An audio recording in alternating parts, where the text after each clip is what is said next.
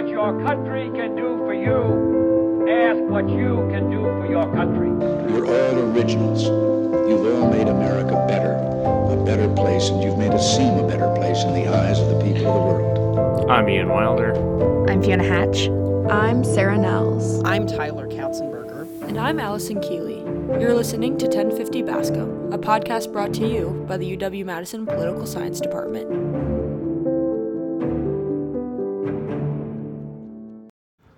Today, we wanted to bring back Jon Pevehouse, professor and chair of the Political Science Department, to talk about the war that has erupted in the Middle East. An unprecedented surprise attack in southern Israel by Hamas, the Palestinian Islamist militant group that controls the Gaza Strip, has led to an increasingly deadly conflict with no resolution in sight. Hamas launched its coordinated attack on southern Israel on October 7th, firing rockets, invading Israeli towns and army bases, killing hundreds of people, many of them civilians, and taking Israelis hostage. Israel has retaliated with airstrikes in Gaza that have also killed hundreds of people, including civilians, and Israeli Prime Minister Benjamin Netanyahu has declared war on Hamas and united the Israel government that is now gearing up for a potential ground invasion. We appreciate Professor Pevehouse helping our listeners understand the situation, so we'll start out with the basics.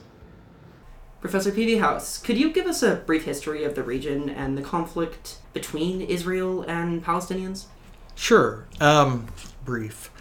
Well, I guess the quick version is that, Israel is created under UN Resolution 47 and 48. It's the British lead. They declare their independence. They're immediately attacked by states around them.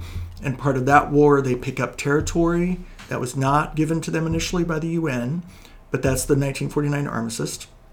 Fast forward to 1967, when there's another war, the Six-Day War, and they gain territorially the West Bank, they gain the Gaza Strip, and they gain the Sinai Peninsula. 73, there's another war, but no territory changes hands. By the way, in 67, they also picked up the Golan Heights from Syria. There are no territory changes hands in 73. Fast forward to 1979, there's a peace treaty between Israel and Egypt in which Egypt gets back the Sinai Peninsula. At that time, Israel attempts to give the Gaza Strip to the Egyptians, and they refuse to take it. So Israel is left in charge of the West Bank, militarily in charge of the West Bank and of the Gaza Strip. Of course, what's part of none of those discussions are the Palestinians, the people who live there. And so they're under Israeli military rule in the West Bank and in Gaza until 1993, when there's the Oslo Accords, which creates a framework for Palestinian statehood that was supposed to be achieved in 5 years. Obviously didn't happen, where Palestinians are given self-governance in parts of the West Bank and what we call Areas A and partially in Areas B. Then Area C is Israeli-like settlements, or just uninhabited areas in the West Bank. And then the Gaza Strip is also given to the Palestinian Authority. And there were settlements in the West Bank, and there were Israeli settlements in Gaza. Starting in 2003, the government of Ariel Sharon in Israel announces that Israel's going to leave, and they're going to close the settlements, and they're going to pull the IDF out of Gaza, leaving it to Palestinian Authority control. By 2005, that exit is complete. All settlements are moved out. The IDF moves out. In 2006, there's a Palestinian legislative election in Gaza, which replaces the PA, the Palestinian Authority, which was kind of a political arm, technically, of the PLO, one might say, or Fatah, its military wing, with Hamas. So Hamas comes to power at that point. That starts a series of conflicts between the area of Gaza and Hamas in particular, and Israel, including lots of rocket attacks. Two major conflicts, one in 2009, one in 2014, between Israel and Hamas in Gaza. And then we have it happened last week. And can you tell us some more about Hamas and what the mission of the organization is? Mm-hmm. Hamas is essentially a Palestinian group that was founded in 1987 during what we now know as the First Intifada, or the first uprising among the Palestinians. It was an offshoot in the Muslim Brotherhood. It technically started as a military group called the Qassam Brigades, and they eventually become kind of a military/political movement that picks up adherents during the First Intifada, which basically lasts from 87 to 93 until the Oslo Accords, really. They are supported politically by Iran and are given aid militarily and economically by Iran. Even since coming to power in Gaza, they've also been supported by Qatar financially. And so they're Palestinians. They are a political movement. They're also a social movement, though. They provide schools. They run medical centers. They create parks, etc. So, and they've been designated, by the way, from the beginning as a terrorist organization by the United States because of the attacks that they've undertaken through the 80s, 90s, 2000s against Israeli targets and Israeli civilians in particular. And so because of that, we've always viewed them as a terrorist organization. But we also just shouldn't think that they're solely just a military organization. They're also a political organization as well. And that's why when you see individuals kind of aligning themselves with Hamas, it may be about their military goals, but also just could be because they received service provisions from them. But ultimately, you ask about their goals. I mean, their goal is to retake Israel for the Palestinians. For many of them, it is to destroy Israel as a country. Can you explain a little bit more about how Hamas came to power? There have been some narratives online, some folks arguing that because Hamas was elected, that the Palestinian people might be attached to Hamas. And I'm just wondering if there's more context that can be provided around that. For sure. Okay, this is complicated. So as everything in the Middle East, it's complicated. So Hamas was elected. The question is, why does someone vote for Hamas? Do they vote for Hamas out of desire to promote Hamas's ultimate goal, which is to take out after Israel and recapture Israel for Palestinians? Do they agree with Hamas because they went to a school run by Hamas or received help from a doctor who was affiliated with Hamas? Do they vote for Hamas or support Hamas because they hate the Palestinian Authority and view it as corrupt, right? I mean, just like people in the U.S. will vote not because they like someone, but because they dislike someone else. That could be happening here as well. But the one bottom line is we just don't know. I mean, since that election in 2007, there have been no other additional elections. And in fact, we know that Hamas arrested or killed most of the Palestinian Authority figures in Gaza at that time. They either expelled them or killed them. We also know that during the Arab Spring, there were youth uprisings in Gaza to protest Hamas, and they put those down pretty violently as well. So, one way to think about the situation of the typical Gazan is they're sort of living under a dictatorship in Hamas, and they're trapped by Israel and Egypt from leaving.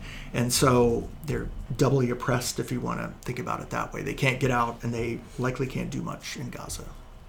And looking at Hamas today, what does Hamas want, and why did it attack Gaza now? Great question. So, there's a couple arguments as to why Hamas acted when they did. One was that they feared a potential growing rapprochement between the Saudis and the Israelis. In the news for the last year has been reports that Israel, after making peace with some of the Emirate countries, right, with Bahrain and with the UAE and the Abraham Accords and with Morocco, by the way, that next was going to be the Saudis, and that the Saudis and the Israelis were going to have peace. That concerns Palestinians generally, but it especially concerns the Islamist movements among the Palestinians because Saudi Arabia is the last large Arab country with any kind of leverage left to make peace with Israel. And if they would do so without achieving a Palestinian state, there's kind of no one left in their minds to stand up for them. Right? It's the Saudis are kind of the end of the road. So if they see the Saudis reaching a deal with Israel that does not include a state, that does not include Palestinian independence and like UN membership and all these things, they feel like they are at the end of the road. Hamas likely wanted to disrupt all of that. And so they thought this attack would be one way to do that. The second reason is because, look, there's been so much political instability in Israel over the last few years that I think many Palestinians in some ways feel forgotten. Even in the US, right, American academics are increasingly talking about the end of the two-state solution, right, that there's never going to be a Palestinian state. And so if that is starting to hit home among part of the Palestinian population, that could drive them to say, we need to shake this up. We need to make Israel less comfortable with the situation. And certainly what happened last week accomplished that. And you've been on the podcast before, not that long ago, to talk about the potential deal between Saudis and Israelis and Biden potentially trying to broker that. Based on the last time you were here, what do you think that the conflict between Israel and Hamas changes? Well, I think it reshuffles the deck in a pretty major way. I mean, look, the Hamas attack happens, and Israel immediately starts striking Gaza. Now, we know a lot of Hamas's tactics, right? They hide fighters, they hide military equipment in mosques and schools and places in hopes that Israel won't attack them. Israel attacked them, right? And so you've got all these photos you can see anywhere of all of these mosques that have been bombed or religious sites that have been harmed. And of course, those then get beamed back to Saudi Arabia, right? And so this is making it less tenable for the Saudi leadership to say to their own population, and yes, they're a monarchy, and yes, it's not a democracy, But ultimately, if you do something that unpopular, you have to worry about your longevity as a leader. And so it makes that diplomatically less tenable. Now, what Biden is trying to do right now, and others are trying to do right now, is to remind the Israelis and the Saudis this is exactly why Hamas did this. And so don't let them win by walking away from a deal with one another. I think the bigger short-run challenge is that world public opinion has become, I think immediately, obviously, in the aftermath of this, became very tilted towards sort of a pro-Israel stance. I think as people will see potentially the humanitarian crisis in Gaza worsen and worsen and worsen, if there's a ground invasion that gets ugly, and I think if there is a ground invasion, it will be ugly, that, public opinion is going to turn back against Israel, where it kind of was a little bit prior to Hamas's actions. So the Biden challenge then becomes, you've got a Saudi crown prince, Mohammed bin Salman, who may want this deal, but he's got to sell it at least to his family, the royal family, domestically, and potentially to his population. You've got a weak Israeli government. Netanyahu, people rallied, of course, around the government after this, but Netanyahu's not going to survive this, I don't think, in the long run. So then, who's there to make peace? So that's why I say it's reshuffled the deck. It's sort of changed some of the actors. It's changed the dynamics on the ground, and I think it has forestalled it for the time being. And speaking of the Israeli government, how has Israel responded so far? And are you able to talk about the unity government that formed? Sure. So in the aftermath of the attack, Netanyahu basically agreed to form kind of a wartime cabinet where some of his opposition party members were allowed into that war cabinet. There were also several ministers without portfolio that were created that were given to opposition figures. The two key figures that you're likely reading about in this are Gantz and Eisenkot. Gantz is sort of a center-right figure who doesn't like Netanyahu, who's opposed to Netanyahu, but has tremendous military experience and has a great reputation as a military leader. Same with Eisenkot, who's more center, maybe even center-left. Now, ultimately, one thing that did not happen in this unity government was that some of what most Israelis think of as the extreme elements of the Netanyahu government remained, right? They were not, the Ben Gvirs were not kicked out of the government as many hoped that they would be. So right now what you have, because of the war situation, is this sort of big unity group that lean right, have more of a center now than they did, but ultimately is still actually very unpopular. And you're starting to see more and more in Israel. I won't say it's anywhere near a critical threshold, but you're starting to see a lot of anger over the failure of what's viewed as a failure of intelligence, what was viewed as some early missteps by Netanyahu. And so I think there's going to be some continued unstable domestic times ahead for Israel. Probably not in the next week or two, but in a month, in 2 months, quite possibly. I was curious about the intelligence side of this. I feel like this was just such a surprise. Mm-hmm.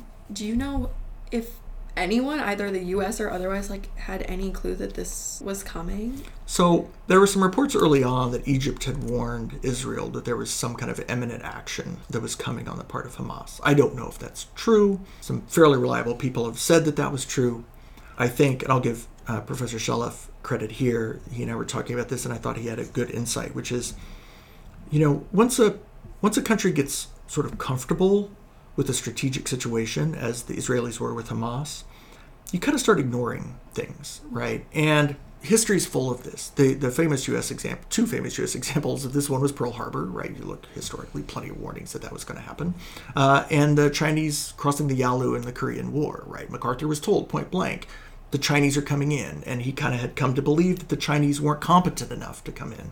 And I think that's somewhat what you saw in the Israeli intelligence community. It's like, even if Hamas wanted to do this, they don't have the ability to do it. We've degraded it too much. They don't have the sophistication to carry out something like this, and they were completely wrong. And I will say this, the Israeli intelligence officers have been the group in Israel that have sort of said, we got it wrong. They've been very open in saying that they screwed this up. And they're one of the only, certainly none of the politicians have said that, but they've been the group that has come out to say, we messed this up and we've got to figure out why. And so I think that's been, refreshing is the right word, but at least they've been very honest that they screwed this up. But I think kind of stability can breed overconfidence. And I think possibly that's what you saw here. I mean, again, I'm just taking the analogy out of history. You see this not infrequently in lots of conflicts.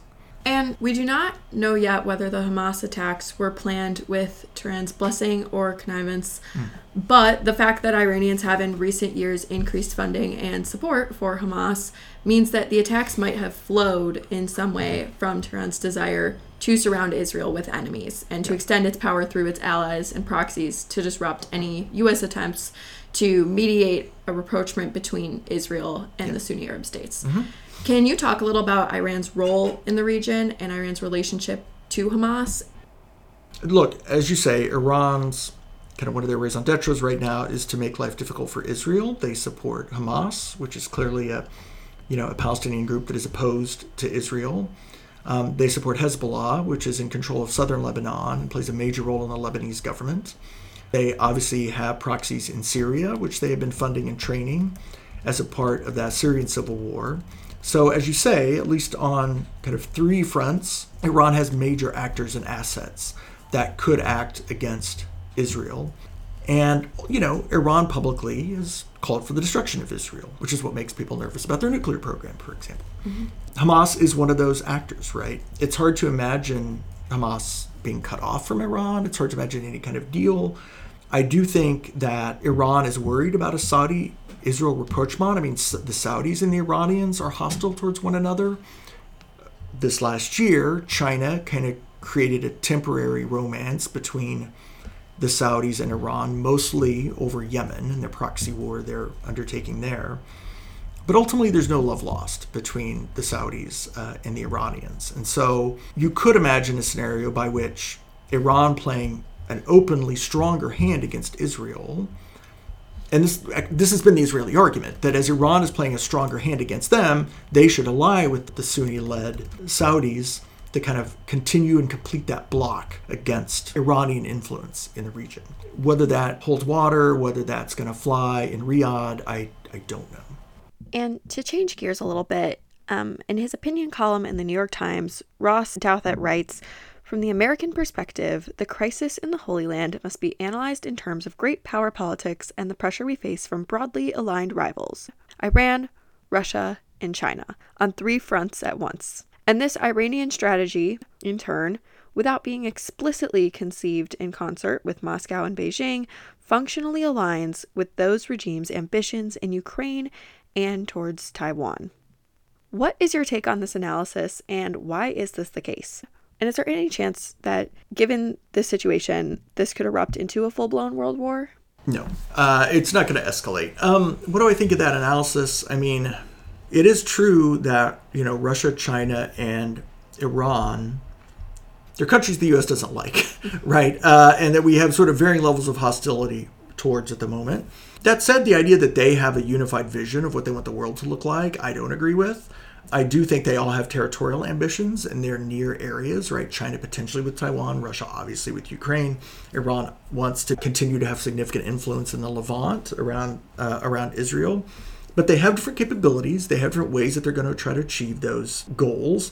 China has been nowhere to be seen in the Hamas-Israel conflict. They've kind of been hiding under the table a bit and have frankly been, kind of all over the map, saying one thing one day, another thing another day. Chuck Schumer claimed he convinced them to change one of their statements. Who knows? But the point is, China's not playing a role here. And all Russia has done is just continue to blame the U.S. for what's going on. But they've been doing that for 25 years. So that's not new. So I don't think this is going to escalate into some great power conflict. I don't think China's watching how the U.S. responds to this as any kind of indicator for how we'd respond to them invading Taiwan. I think they might have watched Russia and their invasion of Ukraine for some lessons there, but not this particular conflict. I mean, ultimately, a lot of political scientists debate this question of reputation, including our own folks like Professor Renshaw, Professor Kidd. If you don't defend your ally here, does that mean you're not going to defend them there? And it's just it's not clear states think this way. Maybe they take lessons from that, but then sometimes that leads to overconfidence, and they, so it's not a clear answer to that. And I don't think China's taking any kind of cues from this. I think China's scrambling to try to figure out what the heck's going on and what they should be saying about this. Do you think that plays into a narrative from folks that's maybe a little bit too great power heavy? Yeah. I know that's something that's been, obviously the U.S. has had conversations about China as a rising power. Yeah. Gallagher leads the select committee on China. But I'm wondering, is that narrative maybe a little bit overplayed? It's overplayed in this particular context. I don't think it's overplayed generally. I mean, about 2 months ago, there was a Council on Foreign Relations event with Blinken. And, he stood up and the first thing he said was, the post-Cold War era is over. We are back to an era of great power competition. That's the way the U.S. sees this. And that's the way everyone is going to start talking about the world. Now, the columnist, the New York Times columnist, from that perspective, that's probably his thinking, right? Like, if we're living back in this world like the Cold War, where everything is seen through the great power perspective, that's how we have to think about this. I mean, that was one of the mistakes the U.S. made during the Cold Wars. We saw everything through the communist versus not communist perspective and made a lot of missteps because of that. And so I hope that's one lesson we've learned about great power competition, is not, it all cannot be put through this lens. And that, in fact, much more is about the subtleties of regional conflicts or actors in a particular situation that may or may not be tied to Russia or China or Iran in this case. In this case, we know they're tied to Iran. But are Iran and China thinking the same things about how this is going to play out? I would highly doubt it. And on a related note, what role might the U.S. want to play from both a strategic point of view and a moral one? Right. Great question. So look, the situation in Gaza prior to this was horrible. The humanitarian situation was frankly untenable.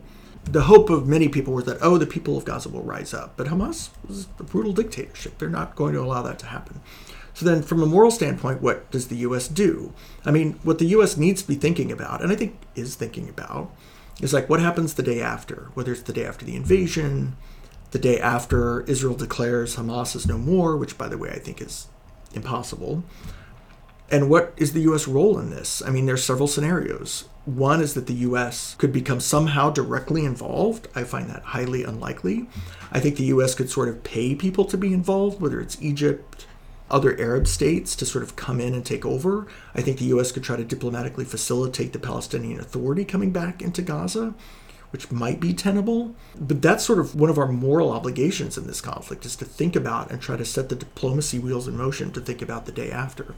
Militarily, I think the U.S. is going to support Israel. I think diplomatically, we're trying to really get, for example, Egypt to allow a humanitarian corridor. And what's that going to take? Is that going to take the U.S. bribing Egypt with some kind of aid? Is that going to take threats to Egypt? It's not clear how that's going to play out. If I were to guess, I think the U.S. is going to essentially offer humanitarian, logistic, and probably financial support to anyone who wants to try to improve the humanitarian situation there. No boots on the ground, no massive aid packages, I don't think, for Gaza. There's no way that gets through Congress, even if they do have a speaker. I think that's untenable politically here, but I think you will see, and I think you have seen, the U.S. engaging in some version of shuttle diplomacy to try to address the moral issues and the security issues there. And with what we know now, what is going to happen to Gaza in the near future? Well, again, I mean, I think there's different scenarios. I think President Biden has warned Israel against occupation. I think he's right to warn them against occupation. And in fact, I don't think Israel wants to occupy. Again, they've tried to give it to Egypt. It's like Israel doesn't, they've already disengaged once.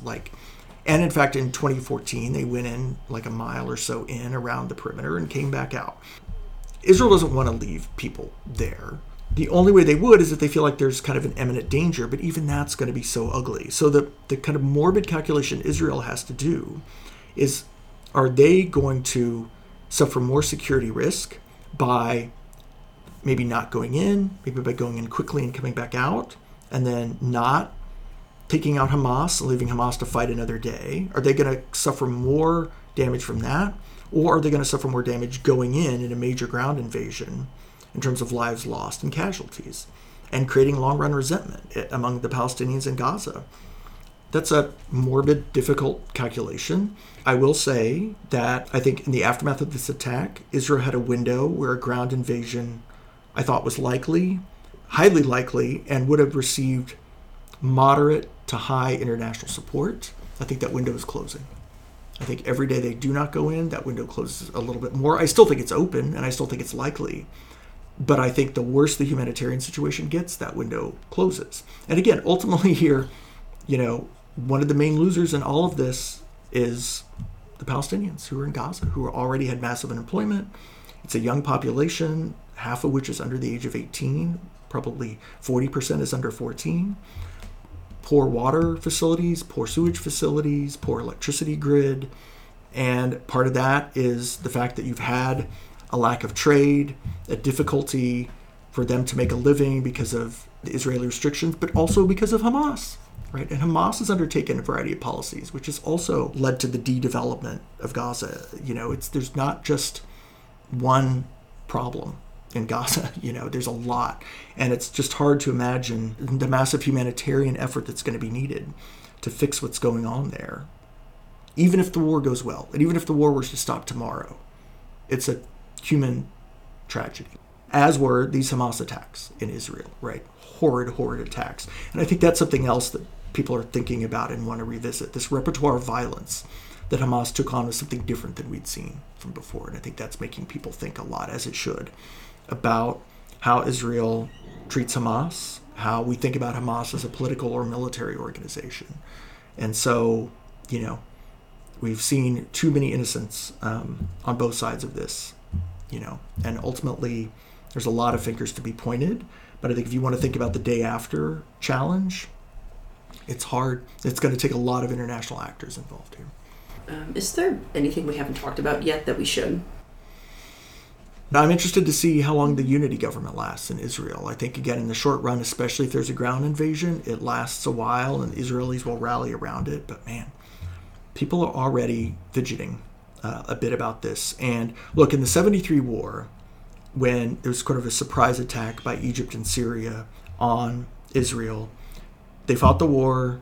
Kissinger does shuttle diplomacy. The war comes to an end. Everyone disengages. And then Israeli politics really took out after, why did this fail? Why did this happen? And I think you're going to see the same thing. And are there any positives out of this situation in the long term that you can envision? In the short run, no, unfortunately. Look, spinning out one optimistic scenario would be that people now have focused again on Palestinians, the lack of Palestinian statehood, kind of, again, is there a two-state solution possible? And that this could bring some kind of, again, in the medium term, not in the short term, but in the medium term, some kind of crisis that facilitates people going back to negotiation, people trying to do something land for peace oriented. You saw this after the first Gulf War. This is where the Oslo process kind of starts in the aftermath of the first Gulf War. The challenge to that is the other thing we know from political science is that when a society undergoes trauma, political trauma, economic trauma, they tend to lurch away from cooperation with those that they blame. And they tend to elect leaders who promise not to cooperate with the people who unleashed those forces, right? For the populists, it was the elite who caused that recession. In Central Europe, it's the same thing, right? And Israel may be unhappy with Netanyahu, but that doesn't necessarily mean that if there's new elections, they're going to elect a bunch of center-left politicians who are calling for peace. They may do the exact opposite. They may vote in large numbers for right-leaning parties who say we can never have peace with the Palestinians and we will never allow a Palestinian state. That's the depressing version. The optimistic version is the international community finally gets its act together and says, look, we have to do something to address this, which frankly includes putting some pressure on Israel diplomatically to solve this problem. No one's in the mood to do that today, but in a year, maybe. That would be the most hopeful possible silver lining. Yeah, Professor Pevehouse, thanks so much for coming on and helping us shed some light on this very complicated situation. Thanks for having me.